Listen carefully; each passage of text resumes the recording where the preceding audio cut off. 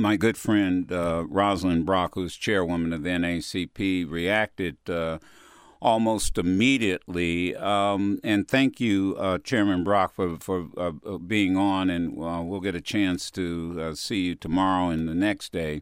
But I do know that the NAACP immediately responded, and let's tell people what the position is now of the NAACP. Thanks for being on the Madison Show. How are you?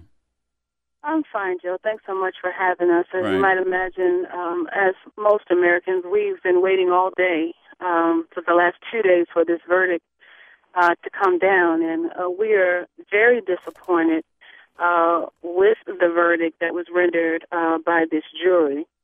And we have called and asked the Justice Department to conduct an investigation, a civil rights investigation, to see and to determine if there are any violations that were committed against Trayvon Martin. I just left moments ago. I walked out of a room full of young people. Joe, you know, you led a march across the nation of our youth and college division. We've got the largest group of young people outside of the church. They are upset, they're angry, they're hurting, and they're in pain because they don't understand the decision that was rendered today just 30 miles up the road. They want to act, they want to do something, and they want to know, why can't we go, why can't we go? We want to do something. And what we, as part of the leadership, has come in, to speak with these young people to say, we want you to turn that anger into your a movement that stops racial profiling in this nation.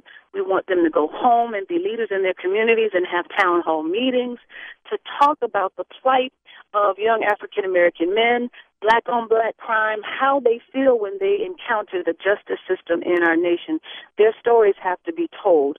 And on Monday night in our convention is Youth Night, and more than 1,000 young people from across this nation will speak to the nation about how they feel about this verdict. We're in pain right now in Orlando, Joe. Yeah, and I have to, let me do this. I think I also, I have got to tell people this. This is really, and I hadn't thought about this, but you're right. You've got the largest group of young people of any organization outside of the church, and I did not think of what their reaction would be, gathered there at the NAACP convention. And so I'm glad you brought this up. Yeah. Yeah, we trained them to speak truth to power, and many of them are the exact age of Trayvon Martin. And so they feel his pain. They walk the walk that he has. They understand. They're just hurting right now, Joe, and we're trying to comfort them as best we can, but to channel their energy into action, to positive action. Right. Well, as and Reverend, so we're trying to keep the lid down here. Yeah, Reverend Jackson made a point that any act of violence would only legitimize Zimmerman. And you don't want to legitimize him. You don't want to tip the balance to be where it would be sympathy for Zimmerman. He does not need the sympathy. We'll be seeing you tomorrow. We'll be there tomorrow, and looking forward to talking, and anything we can do while we're there. Again, Rosyln Brock, she knows what she speaks of. She used to be a youth member, so she has seen many of the things. So you'd be proud of these young people.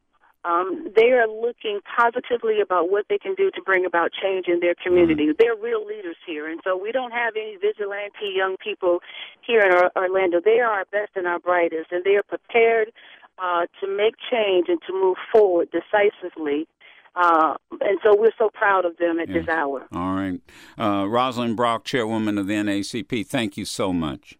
Appreciate it. Thanks, Joe. I appreciate the opportunity. All right, then.